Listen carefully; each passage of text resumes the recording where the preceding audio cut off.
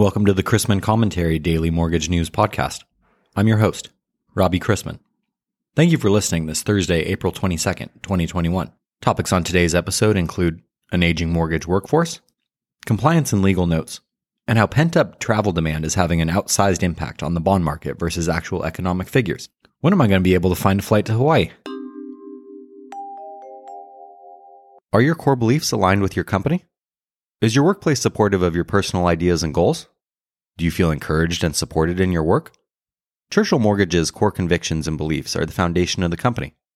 They have become daily practices by not only the leadership team, but also the rest of the company. If that appeals to you, Churchill is growing. Learn more about joining the team of employee owners at churchillmortgage.com. Not you, of course, but many other people in the mortgage business are elderly. Sure, you haven't seen them in person in a year, but they're there. Or they have elderly parents.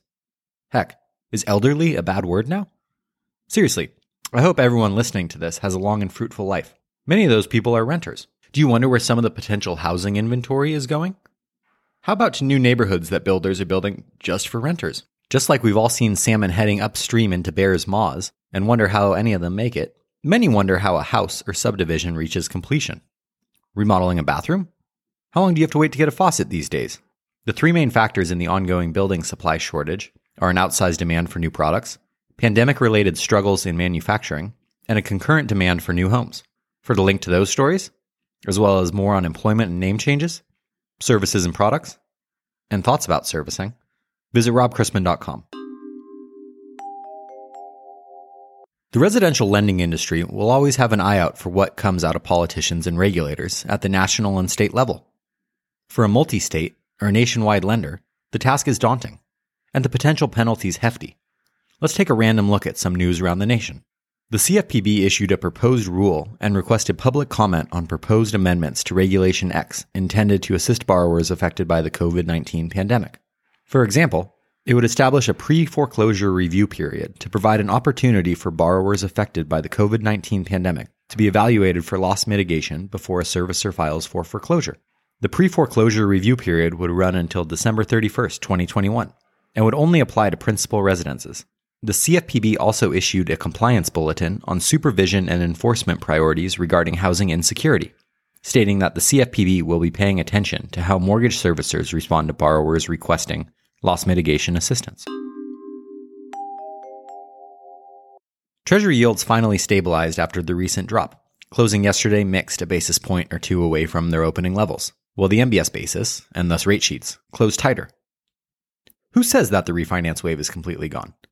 After 6 consecutive weeks of lower mortgage applications, the Mortgage Bankers Association revealed that the streak ended this past week with applications rising 8.6%. Despite financial markets paying close attention to the risks of another coronavirus flare-up just when they look set to benefit from a recovery, vaccinations, along with the rebounding economy, should help keep the housing market strong through spring. The day's $24 billion 20-year bond reopening was met with good demand. Black Knight reported that the national mortgage delinquency rate dropped nearly a full percentage point in March to 5.02%, a 16.4% decline, or 500,000 fewer past due loans than there were just a month ago. Historically, March is almost always the best month of the year in terms of mortgage performance, with delinquencies declining an average of 10% in March over the last 2 decades, as homeowners have used tax refunds and bonuses to get current on lapsed mortgage payments. This year, there were also hundreds of billions in stimulus payments playing a role as well. Regardless, some 1.9 million mortgage holders, including those in active forbearance, remain at least 90 days past due on payments. That's still 5 times pre-pandemic levels. Most of today's market movement may already be decided, as the ECB is out with its latest monetary policy decision, pretty much reaffirming its current policies, and ECB head Lagarde's press conference is underway. Domestically, we have received the Chicago Fed National Activity Index for March, in at 1.71, whatever that means, along with weekly jobless claims, down 39,000 to 547,000, better than expected. Later this morning brings March existing home sales, March leading indicators, and Freddie Mac's primary mortgage market survey for the week ending April 22nd. Today's MBS purchase schedule by the desk sees one operation in each class for a total of $6.6 billion. We begin the day with agency MBS prices down worse a few ticks and the 10-year yielding 1.57% after closing yesterday at 1.56%. Let's wrap up with a joke and some housekeeping. Having a plan sounds like a good idea until you have to put on clothes and leave the house.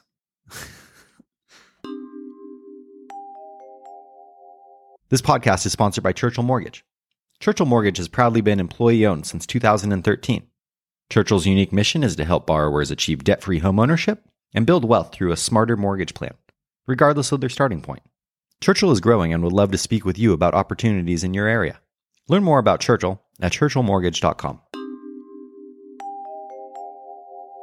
If you have any questions about the podcast or sponsoring opportunities, send me an email at robbie@robchrisman.com. Visit robchrisman.com for more information on our industry partners, access to archived commentaries, and how to subscribe to the daily mortgage news and commentary. To listen to or download past episodes of this podcast, search Mortgage News on any platform you get your podcast from.